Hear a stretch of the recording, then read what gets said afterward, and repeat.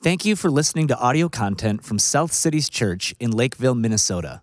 For more information or resources, visit us online at southcities.church. Lord, it's good to be with your church and rejoice with those who rejoice and weep with those who weep. And Lord, we're just trusting that you're going to give us, by your Spirit, the capacity to do both at the same time, in the same room. So Lord, do that. And do that as we read your word and as we see what you've said.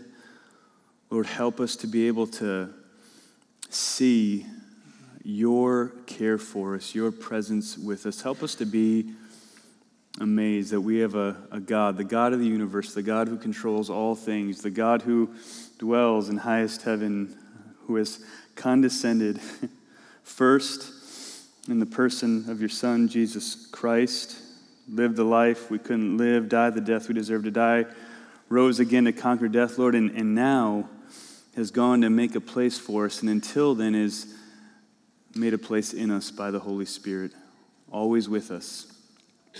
So, Lord, be with us now as your people.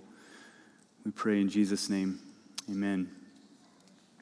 I was just thinking during the service how happy I am to not just be a preacher, but a pastor. To be with all of you in the weeping and the rejoicing is just such a privilege, to prepare sermons, not in a mechanical way so that you just get knowledge, but thinking of you and loving you and knowing you think and love of me is a sweet thing. So I'm eager for the Lord to meet us in this sorrowful and rejoicing moment together. And so as I was looking at this text, there's just a theme that jumps out in it very obviously, and it's a theme that runs through Genesis and through the whole Bible. And as you sit here today, I'd ask it to you this way. I wonder what it is today in this moment that you think you need most. What just came to your mind? What you need most? Or what you want most? What's the thing that you think will solve that problem, or will fix that concern, or the thing that will meet that deepest ache in your soul today, whatever that ache is? What's the thing that you need to get you through the current struggle or the current circumstance that you find yourself in? What's the thing that you need to be most fulfilled or satisfied? We even say happy in this life, more than anything else. If we think of Genesis and what we've learned from this one story in many stories, what is most needed over and over again in this story to see people change, to see redemption happen, and to see God's purposes come to pass? As I was thinking about this, some of the elders and wives gathered for a retreat this Friday and Saturday, and we gathered twice and we prayed for each other and the people at our church, and I noticed this same theme in all of the prayers that were prayed. They were certainly prayed with tears for healing and for hope and for physical healing and new mercies and hard things. But the deepest ache of our hearts for each other as elders and wives, and the deepest ache for this church, was so clearly the presence of God. Now, in this moment, and for all of eternity. That's what we were longing for as we were praying together. Because we know, like at the bottom of all of it, the bottom of all of it, when everything else is gone, what do you need? You need Him. You need Him with you. You need Him for you every moment of every day. What can carry us through suffering? 3 words, right? God with us. What can help us fight temptation? God with us. What can change our broken hearts that love things we shouldn't love and hate things we shouldn't hate and just do all sorts of crazy, messed up stuff day after day? God with us. What can guarantee in your life, if you're in Jesus, that everything works for your good? The easy and the hard, the good and even the evil. God with us. That's what makes all the difference, right? At the end, that's what we have, and it's enough. So today in this story, we get to see God continue his unstoppable purposes to bring his people to his plate despite desperate and horrible circumstances. And we get to see in the life of Joseph the secret sauce of a life lived with hope, peace, contentment, and purpose in desperate circumstances. So we want to go, what's the secret sauce? What makes it happen? The answer is God with us. And we get to see that today. So let's dive in. Point number 1, you're not reading it wrong. I made up a word. Witness in forced vocation. Witness in forced vocation. So a couple weeks ago, we left Joseph sold into slavery by his brothers, and that's where we find him at the beginning of this chapter. So listen to verse 1. Joseph had been brought down to Egypt, and Potiphar, an officer of Pharaoh, that would have been a big deal in Egypt, the captain of the guard, really big deal, an Egyptian, that means he's from that homeland, he's a thoroughbred in a sense, had bought him from the Ishmaelites who had brought him down there. So Joseph now is a long way from home. Joseph is in the heart of Egypt, in the captain of the guard's house, and he is alone, he's betrayed, and now he's been enslaved. So after catching us up to really the horrible circumstances where Joseph is landed, it doesn't feel like he could be further from his family or further from God. This is what the author wants us to know in verses 2 and 3. So look at it with me. The Lord, that's his personal name, Yahweh, to make sure you know it's not just any God, not some God of Egypt, but Yahweh, the personal God of Israel. The Lord was what? Was what? Read it. The Lord was with Joseph, and he became a successful man, and he was in the house of his Egyptian master. His master saw what? That the Lord was with him, and that the Lord caused all that he did to succeed in his hands. So here we have him forced into a vocation, probably doing things he never expected to be doing, in a place he never expected to be. Right? Does anybody in here have a job with parts of it that are tough to do? Parts of it you don't want to do. Anybody? Is it just me? Is it just me that has a job with parts of it that sometimes don't want to do?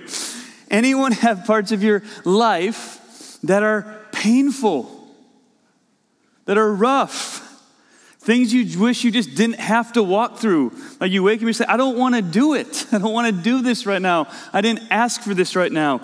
Maybe you're at where you're at in life because of circumstances completely out of your control. No choice in the matter. Maybe you're there because people have been unjust or hurtful and put you in those places. What does the author want us to know about situations like that?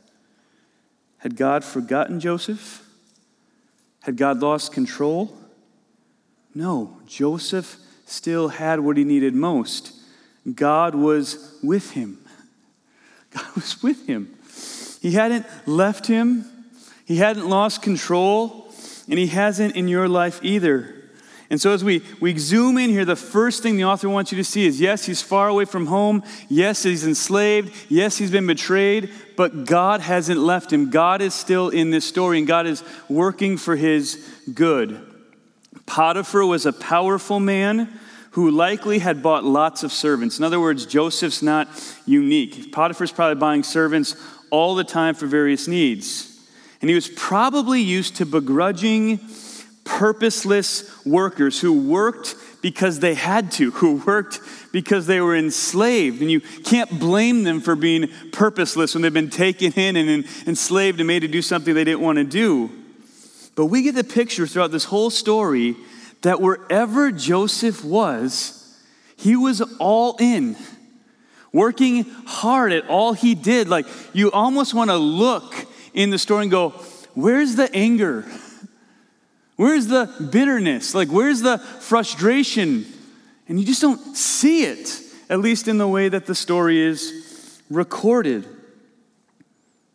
And he did that. Why? What made all the difference? The Lord was with him. That's why the author keeps repeating it. And as the Lord was with him and he worked hard, the Lord blessed the work of his hands. And what did his master see? The text doesn't say that the master looked at Joseph and said, Joseph is really awesome. It says that the master saw, it was so extravagant, his work ethic so different, the way he went about things, his countenance so unique, the blessing on his life so crazy in the circumstances that all the master could say is, the Lord blesses whatever this guy does. And so he gave more to Joseph, and as Joseph was blessed, who also got blessed? His master, right? This is a fulfillment. I want you to see how the Bible's coming together. This is a fulfillment of Genesis 12, that God would bless those who bless him. Those who bless this promised line, God will bless. And so here Potiphar is the recipient of his blessing of Joseph. And so in verses 4-6, with all this blessing coming, with no more work for the master to do, the master says, you're in charge of everything. All I really have to do is worry about what I'm going to eat. Everything else, right, is under Joseph's hand. And the master just has to figure out, I guess, 3 meals a day. What do I want to eat next? In God's witness with Joseph, Joseph becomes a witness to God's power and God's goodness. God is always working for the glory of his name and the good of his people. What others meant for evil, what does God mean it for? Our good. God is working here. He's working here at multiple levels in ways that we can't work, right? He's working the short game to witness to his power and presence to Potiphar and those in the household. He's working his long game of saving his people to preserve them from a famine. And he's working his even longer game so that as they're preserved, an offspring can come from them who will ultimately save people from their sins and make all of his promises say yes in Jesus Christ. God is doing all of that in this scene. So wherever you're at in your life, God's doing a lot more than that little thing that you're aware of that he's doing. God's witness is meant for you to be a witness to his power and goodness as well. He's with you. He's with you in the daily labors at your job or at your home that are simply required and they just seem minuscule and you begrudge doing them. He's with you there. He's with you in the things you want to do and you get to do. He's with you in the places in life you wish you never had to go through. He'll meet you with his presence. And what that means for the Christian is, one, he'll never leave you or forsake you. You're never going to be taken out of his hands. You're going to make it to the end. And it also means that being a Christian is the most exciting thing in the whole world. If God is always with you, working for now and 5 years and 10 years and 20 years and yes, even eternity, then we should never be bored. Right now when we're doing the most exciting project at work, not when we're changing a diaper, not when we're doing the dishes, not when we're mowing the lawn, not when we're witnessing to our neighbor, because God's in it and with us doing things now that will last all the way until eternity. He's working in you by his witness. Kids, do you ever have to do things like maybe your parents, even on Mother's Day, right, make you do things that you don't want to do? Have you ever had someone be mean to you or had to go through something hard? Well, the promise of the Bible is that if you would trust in Jesus, even in the things you don't want to do, even in the times people are mean and it's hard, God's with you. And even as a little kid, if you trust in Jesus, he will use you for things that matter today and tomorrow and 5 years from now and all the way into eternity. You're a part of God's plan if you trust in Jesus to bring about his purposes. The Bible keeps showing us over and over again that he'll help us in what we do and in the way we do it to shine for the glory of his name. He'll complete his purpose to get you all the way to his place, to enjoy his presence forever. He won't leave you on your own in all of this. He'll be with you. So as we walk, like this is great on Sunday morning, right? But you're going to leave. And you're going to go to a lunch or a brunch, or maybe you're going to go home by yourself, and then tomorrow you're going to do something else. As you leave here into that next place or into that next situation that you have to walk into and do that next thing you have to do, you can do it with the anticipation that it's way bigger than just that thing. It's way bigger than just that thing. It's one of the ways and places God's presence is working for your good and his glory in your life and in generations to come all the way into eternity. He is with us in the day-to-day things that we want to do and we don't want to do. Point number 2, he's witness in facing temptation, verses 7 to 18. So God's witness doesn't just work to help us to do what we want to do with a purpose. It also helps us to not do what we shouldn't do with a purpose. So it helps us do things with a purpose. It also helps us not do things we shouldn't do with a purpose. So kids, I'll ask you again, have you ever wanted to do something that you know you shouldn't do? Any kids in here? I like the kids. They interact with me more quickly than the adults do. They're raising their hands. They all want to do things that they shouldn't do, right? And does God care? Do you ever think about this when you don't want to do that thing? Does God care? Does God see you? Is God with you, kids, in those moments where you want to do the things that you shouldn't do? If you trust in Jesus, here's a more important question. Will God help you? Will he change you? Will he help you to not do those things, instead do the good things that bring you true joy? Well, in verse 6, kids, we find out Joseph was in just a situation like that. So in verse 6, we find out that Joseph was apparently really good looking. So find out that he gets a double positive here about his looks. He's great in form and appearance. And if you're wondering, what's the one other place we hear that in the Old Testament? It's about his mom. So it's in the genes, right? So Rachel and Joseph, handsome, beautiful in form and appearance. He's good looking. He's hardworking. He's successful. He's a rising star in one of the most important households in all of Egypt. And Potiphar notices and makes him in charge of everything. And in one sense, we see this and we're like, oh, God's going to use this. He's going to keep rising. His star is rising. He's going to be a celebrity. It's going to be a big deal. Like lots of people would want to follow Joseph on Instagram at this point. But Potiphar's wife also notices these things about Joseph. And similar to the sin that we've seen over and over again in Genesis, she puts her eyes on something, looks good to her, and she just wants to take it for herself. Think Genesis 3. Think every other moment of sin that we've seen throughout the book of Genesis.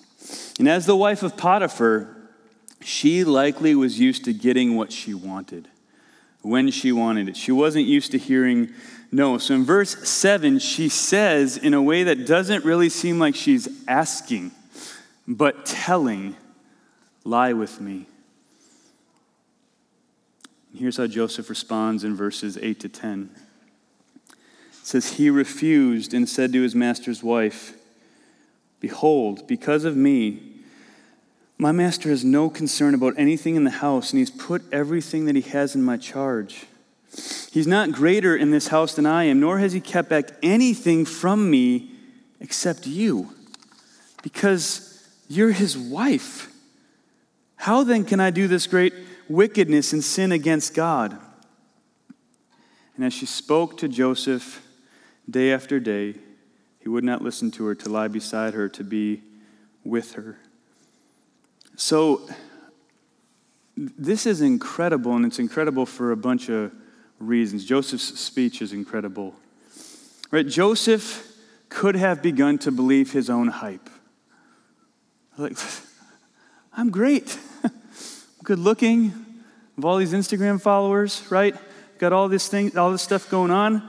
But instead, of believing his own hype, thinking he's a big deal, thinking he can just do what he wants because he's got power and sway and popularity. He doesn't. Right? Also, this was a common practice. This wasn't weird. Slaves in the house and all sorts of strange relations with their masters. This was not a strange thing. So he could have looked around and said, man, everyone does this. Everyone does this. It's not a big deal. He could have said, no one's ever going to know. He could have, maybe even more than all that, said, man, I've been through a lot. Man, I've been abused and enslaved and betrayed and just made to do what everyone else wanted. Just for once in my life, I'm going to do something for me. Right? Sometimes suffering can wear us down and make us believe that our little sin is okay because we've been so hurt. But notice, God's witness makes Joseph see things God's way. Notice that God, in his purposes around Joseph's mind, right? How could I do that? How could I sin that way against God? It's like God is right there in the room with him. Why? Because God's right there in the room with him, even when we can't see him. God's witness makes him see things God's way, makes him have the proper respect for his master and the charge he's been given. He knows this is his master's wife. That's the one thing that does not get handed over to his charge. You don't just hand a wife over to his charge, right? A wife belongs to her husband and a husband to his wife. God has joined them. And so he can't do this great wickedness and sin against God. Right? This is Godward obedience. This isn't just, I'm just going to try not to do it because I know it's bad. This is, how could I do that when God's here with us and he sees this? Right? God is with him. He knows what God has said is true. And the bottom line is he wants fellowship with God more than he wants this momentary pleasure. And again, this wasn't one time. It was day after day after day after day. It wasn't a one and done fight against temptation. It was over and over again. And then it got more sneaky, right? Okay, fine, just lay next to me. Right? Just give in a little bit. But over and over again, it says he would not even listen to her. He wouldn't entertain it. In verse 11. Man, temptation is everywhere. It's always going to be everywhere. Sexual temptation is everywhere. It's in your hand or it's in your pocket right now, right? Wife or husband leaving, soul-destroying, momentary pleasures just a few clicks away. Right? More and more, culture is just saying that anything goes as long as it makes you feel good in the moment. And though you might say, I'm not like them, it's the air we're breathing. Instant gratification is the rule of the day. One-click shopping, one-click whatever you want. And it's not just out there. It's not just out there. We've seen headlines in the church over and over again. And it happens over and over again in dark rooms that never make the headlines, but they destroy souls and households.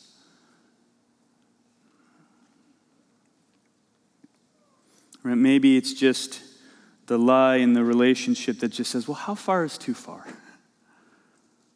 Right? Like, how far is too far? Right? We can, right? Rather than saying, let's honor Jesus. Just walk with Jesus here. And it's not just sexual temptation. It's not just sexual temptation. It's all of it. Right? It's the anger that is in your heart that then explodes in your household or at your job. It's the same thing going on in there, even if it's not sexual. Right? It's the bitterness you let build in your heart. It's the gossip that comes out and just feels good for a second at work or at the church in the moment. Right? It's the pride or the self-pity that keeps you in chains of self-focused anxiety. Right? It's the entitlement that makes us believe that if we don't get what we want when we want it, then we should sulk or be frustrated with everybody around us. What do we need? What do we need in the moment of temptation? Not just one-time temptation, but temptation like is here. The temptation that doesn't go away but comes back day after day after day, asking us to give in. What do we need? It's the same 3 words, right? God with us. That's what we need. We need to enjoy and remember his presence enough to know that it's better than sin. It's better. He's better than sin. Fellowship with him is better than fellowship with sin. Right? Better is one day in his courts than thousands elsewhere. We need to remember his presence enough to know it's better than sin, to think the way he thinks, to have sin become ugly and unthinkable, not because it's wrong, we shouldn't do it, but because Jesus Christ is so beautiful to us that all those things just don't appeal anymore. And that's what Joseph gets in the moment. It's the grace he gets. He gets God with him in that moment to help him fight temptation and endure suffering. And so certainly at this point in the story, we would expect Joseph has done the right thing, and when people do the right things, good things happen to good people, right? It'll all go our way, right? I've resisted temptation. Well, the problem is that Potiphar's wife does not have God with her. Right? God is not with her. And so in verses 11 to 18, when she sees an opportunity with no one else in the house, she makes her most aggressive move. She grabs him and says again, lie with me. And you just have this sense she's not really asking. She wants what she wants. She's sick of waiting. She's just going to take it at this point. And Joseph flees from sin because God's presence is with him and leaves his garment in her hands. And this does something insidious in her soul. This feels like the ultimate slap in the face. And in her entitlement and the sickness of her heart, she's sick of him denying her. And she decides she's done trying, but instead she's just going to ruin him. So she cries out falsely to accuse him of trying to force her to lay with him and uses his garment as evidence. And you begin to see the twistedness of sin here, the twistedness of her heart as she keeps, it says she keeps the garment by her all day, just waiting for Potiphar to walk in the door so she can lie right to his face and even blame him a little. Do you remember in Genesis 3 when Adam says, it's that woman you gave me. It's her fault. Well, what does she say when Potiphar walks in? She says, it's that Hebrew servant you brought in our house. So not only does she lie, but she blame shifts and puts it on Potiphar. If she can't have him, then she will ruin him. This is what sin in full form looks like without God with us. It doesn't care about God's ways. It doesn't care about other people.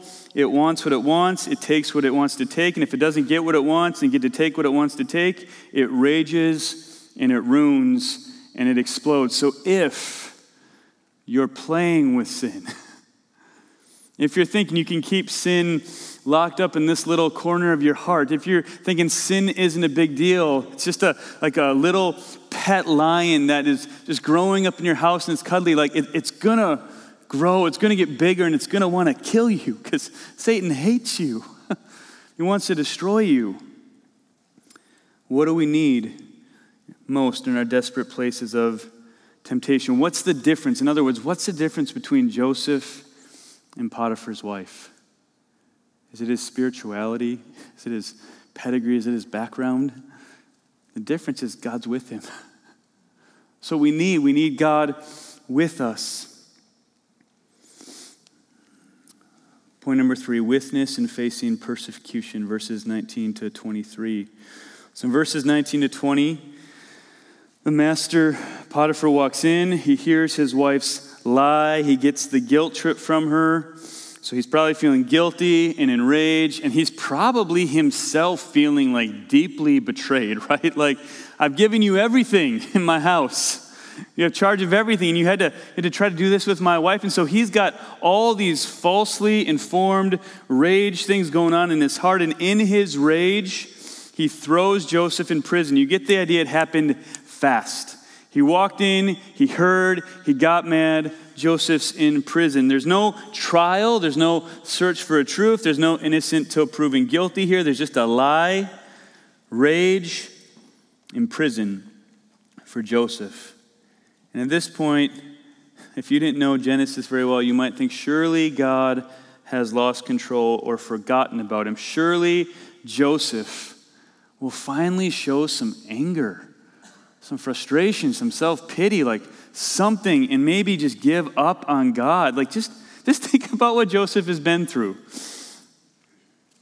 Verses 21 to 23, what does the author want us to know most about when Joseph is in prison? But the Lord was what? You get the point? This is what he wants us to know, right? The Lord was with Joseph and showed him steadfast love and gave him favor in the sight of the keeper of the prison. And the keeper of the prison put Joseph in charge of all the prisoners who were in the prison. Whatever was done there, he was the one who did it.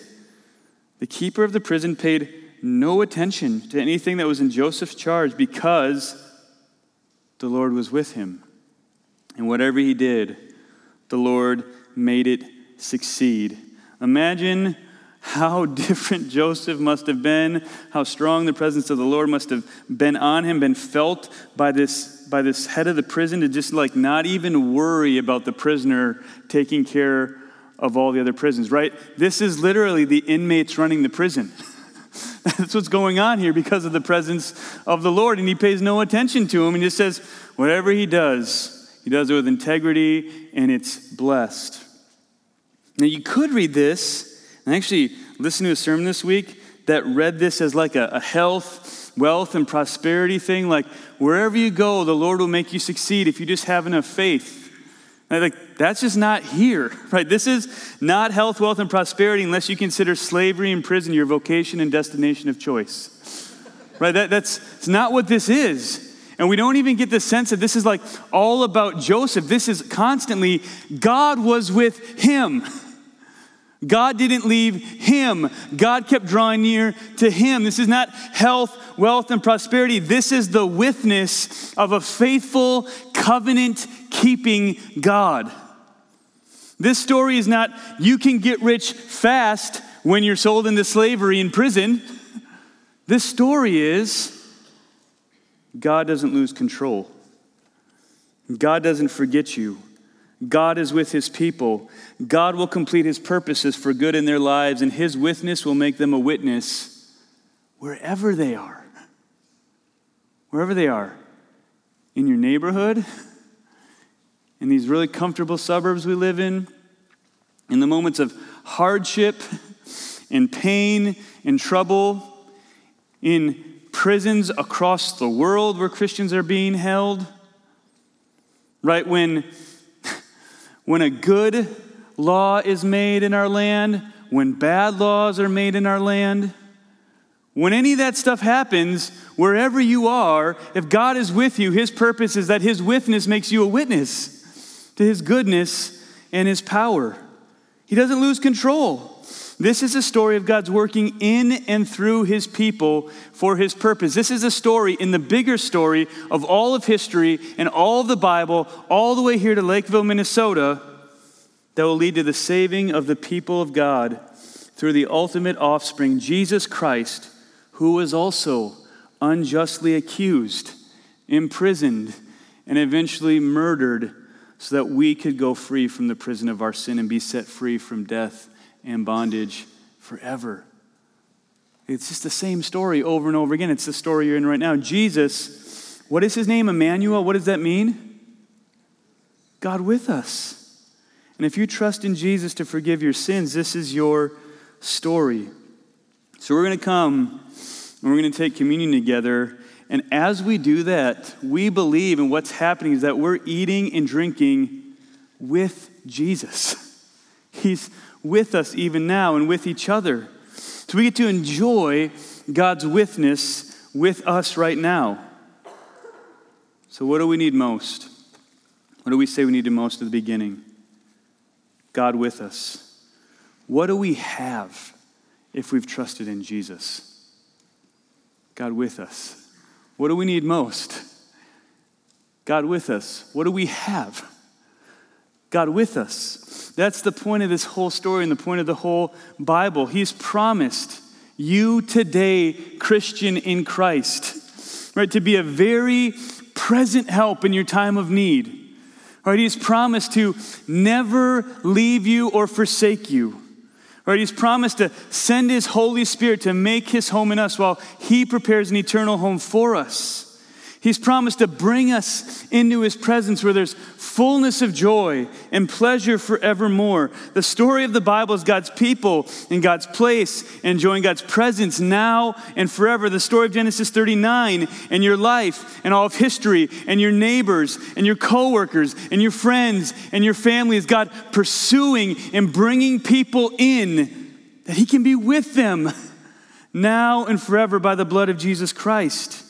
The story of all of history is as simple and as deep as God with us. That's what it's all about.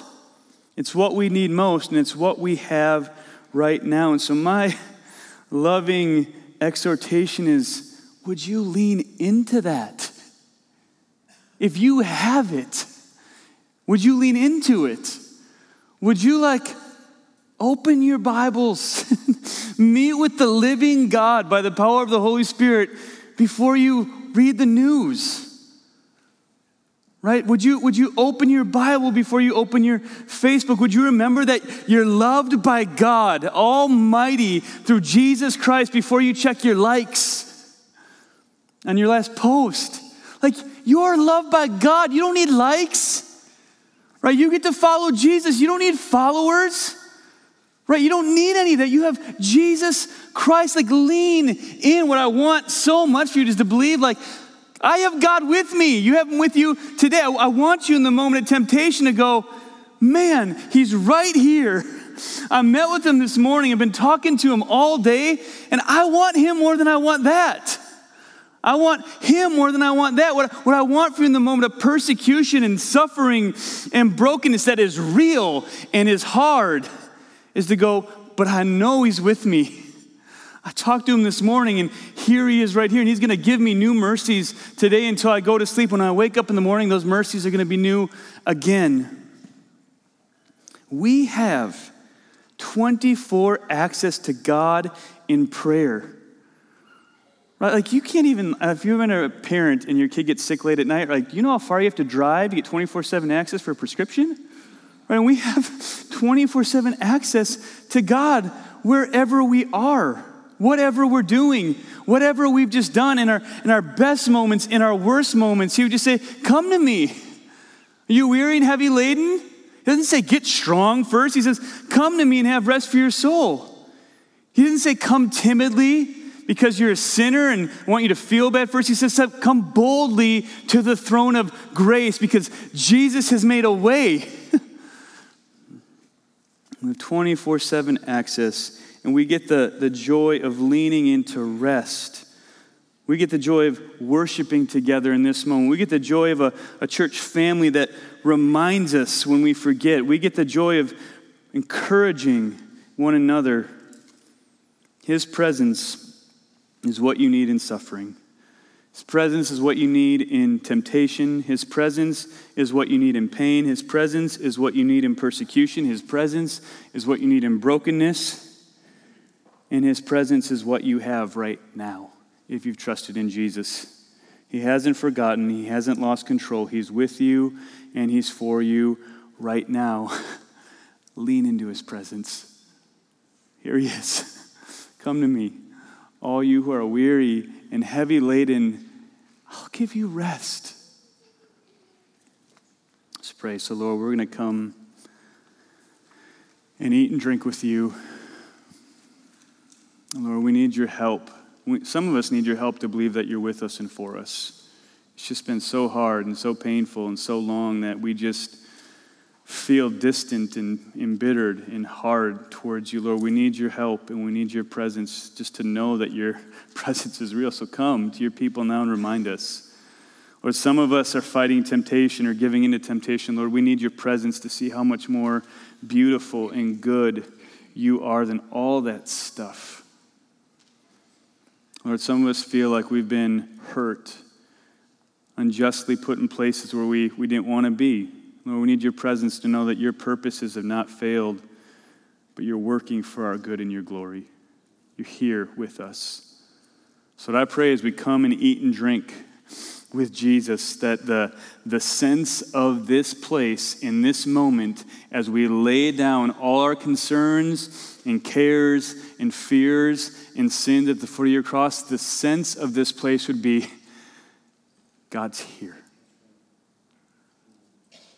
This is his house. This is his family. This is his people. This is his temple.